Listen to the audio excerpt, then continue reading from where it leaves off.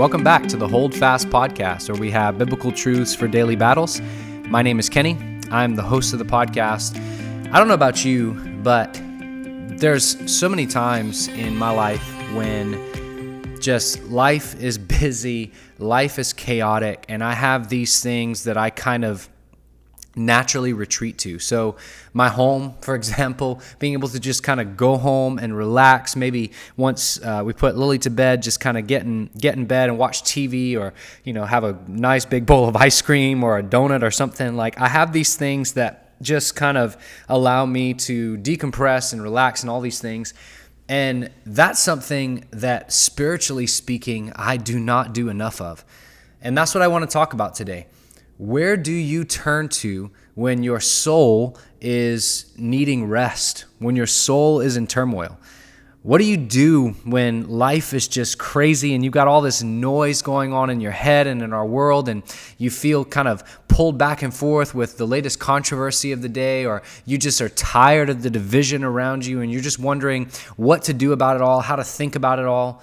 Maybe in the midst of that, you've had something happen in your life that you're grieving, maybe a death in the family, or maybe a diagnosis, or maybe just loss of a job, or something that's happened that's just kind of rocked your boat. And so you try to find some spiritual help and spiritual guidance. But if I'm honest, there's times when I kind of go look for that, and I'll try to search podcasts or sermons, and it feels like everybody's just talking about current cultural issues, and there's just a lot of noise. And what I want to do is to find a place of rest for my soul. Recently, there was a video that went around that I shared. Actually, I shared it twice because it was so good, by a guy named Alistair Begg. And he is one of my favorite preachers, probably because of his accent. But he's so good, so solid. And it's this little excerpt in one of his sermons where he was talking about the thief on the cross, and how what it must have been like for the thief on the cross to get to heaven that day. And everybody at heaven, obviously this is not necessarily exactly how it's going to go, but for the purpose of illustration, everybody in heaven's like, well, how'd you get here? Do you understand the doctrine of justification by faith alone? And the thief on the cross is kind of like, no, I don't understand any of that. All I know is that the man on the middle cross said that I can come. And I tell you that not necessarily because it directly relates to what we're talking about, but I tell you that because that was one of the most refreshing 2 minutes of the last month for me, because it just took me back to the gospel. It took me back to Jesus. And in the midst of all the noise of current cultural issues and being a pastor and being a husband and being a father, I just needed a moment to be reminded of the goodness and the sweetness of the message of Jesus. And then as I got ready to do this podcast, my mind went back to where it often retreats to. I started this podcast by asking the question, where do you retreat to when life is busy? Maybe it is, you like your ice cream or your TV shows or your movies, you want to veg out, whatever it is. Spiritually speaking, for me, that place is Psalm 23. If you know me, you've probably heard me talk about this psalm before. I preached several sermons on it because I know that it is the psalm that most people know, and it's become maybe cliche. People hang it on their walls. But this is the psalm that my soul just keeps going back to, because this is where I find so much richness and spiritual food for myself, for my soul. And it goes very simply, "The Lord is my shepherd, I shall not want." When I read from the Legacy Standard Bible, it says, "Yahweh is my shepherd, I shall not want." And I'm reminded that in the name Yahweh is the self-sufficiency of God, that He is who He is, that He needs nothing, that He's not served by human hands, that we cannot add to Him, that He is God, there is no other, that He is the Creator, He is the all-powerful, all-knowing, all-present one, needing of nothing, and yet He's my shepherd. And because He's my shepherd, I shall not want. Other translations say, I have everything I need. Let that sink in for a minute. Because how many times do we run to other shepherds? And they're false shepherds, but we run to them.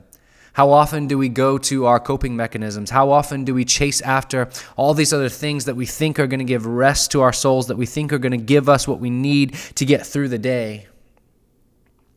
And yet, God says he is our shepherd. And we have everything we need when we have him, because he makes us to lie down in green pastures. He leads us beside quiet waters. In the chaos of life and in the chaos of politics and the church world and the chaos of your school or your job or wherever it is, in the chaos of all that, he is the one who makes us to lie down in green pastures and leads us beside quiet waters. And it's there that he restores our soul. We may not necessarily always get a good night's sleep, but we can find rest for our weary souls always at the feet of Jesus. He guides us in the paths of righteousness for his name's sake. So when we come to him and he leads us beside these quiet waters, it's not simply so that we can find rest, but so that we can find the grace that we need to walk in the righteousness that he set before us for his name's sake. Not for ourselves, not for the people around us, but for his name's sake. And even though we walk through the valley of the shadow of death, we fear no evil because he's with us. It's his rod and his staff that comfort us. It's his rod that drives away our enemies, that reminds us that he is our protector. He is the sustainer of our souls. It is his staff that reminds us that he's the one who leads us and he guides us along these paths. They comfort us because we remember that he is in control and we are not. That he is our shepherd and we are simply his sheep following him. He prepares a table before us in the presence of our enemies, anoints our head with oil, our cup overflows. This table in the presence of our enemies for David often actually meant enemies of war, men who were seeking his life. For us, it may be the enemies of the unbelievers who are antagonizing us for our beliefs. Maybe it's simply the enemies of our own fear and our own guilt that we impose upon ourselves. Maybe it's the enemy of anxiety and worry. In the presence of all of that, with all of the distractions and all of the things that we could give our attention and our fear towards, he prepares a table for us. He provides for us, and he sits at that table with us, and we dine with him. As he provides for us, as he sits with us, our cup overflows. We don't just have what we need, we have an abundance. His mercies are new every day, and they are overflowing every day, meaning we have more than what we need for the day. Surely goodness and loving kindness will pursue me all the days of my life, and I will dwell in the house of Yahweh forever. We're secure in his hands. Our world crumbles around us. Governments rise and fall. Leaders and organizations rise and fall. Leaders in our churches, sadly, rise and fall. But he's always on the throne, and he will never leave, and it's his goodness and mercy that follow us, and we dwell in his house, in his kingdom forever. Nothing will change that. He holds us in his hand, and no one can snatch us out of the Father's hand. Jesus holds us in his hand, and no one can snatch us out of the Son's hand, and the Spirit seals us, and no one can break the seal of the Spirit on our hearts. We are secure in him forever. And I don't know about you, but that is the reminder that my soul often needs. It is, I probably haven't said a single thing that you don't already know. And maybe you've rolled your eyes at this because you're like, man, I know all of this. I mean, it's Psalm 23. I've heard 100 sermons on this. I get it. I know. But do you? I mean, can you honestly say today that you are living with the reality and the understanding that it is God who is your shepherd, that you're not chasing after other shepherds, you're not being led astray by false ideologies, you're not being led astray by your own sins and passions? Can you honestly say that you are sitting at the table of the Lord today, feasting with him, dining with him, and not trying to get your satisfaction from the things of this world and what it has to offer? Can you honestly say that your goal today is to walk in the paths of righteousness for his name's sake, or are you just simply trying to get through the day without making too many mistakes?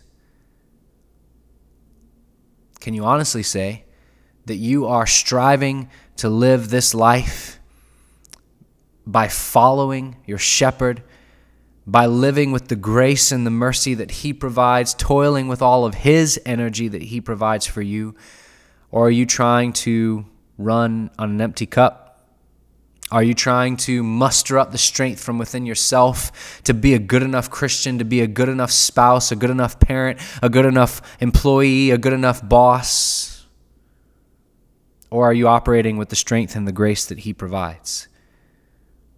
I don't know where you may be at right now in all of this. Maybe you have been in a season of truly resting in the Lord and being in his presence and spending time in his word and all these things, and maybe things are going really well. Let this be an encouragement and a message to you to keep going, to continue to follow after your shepherd.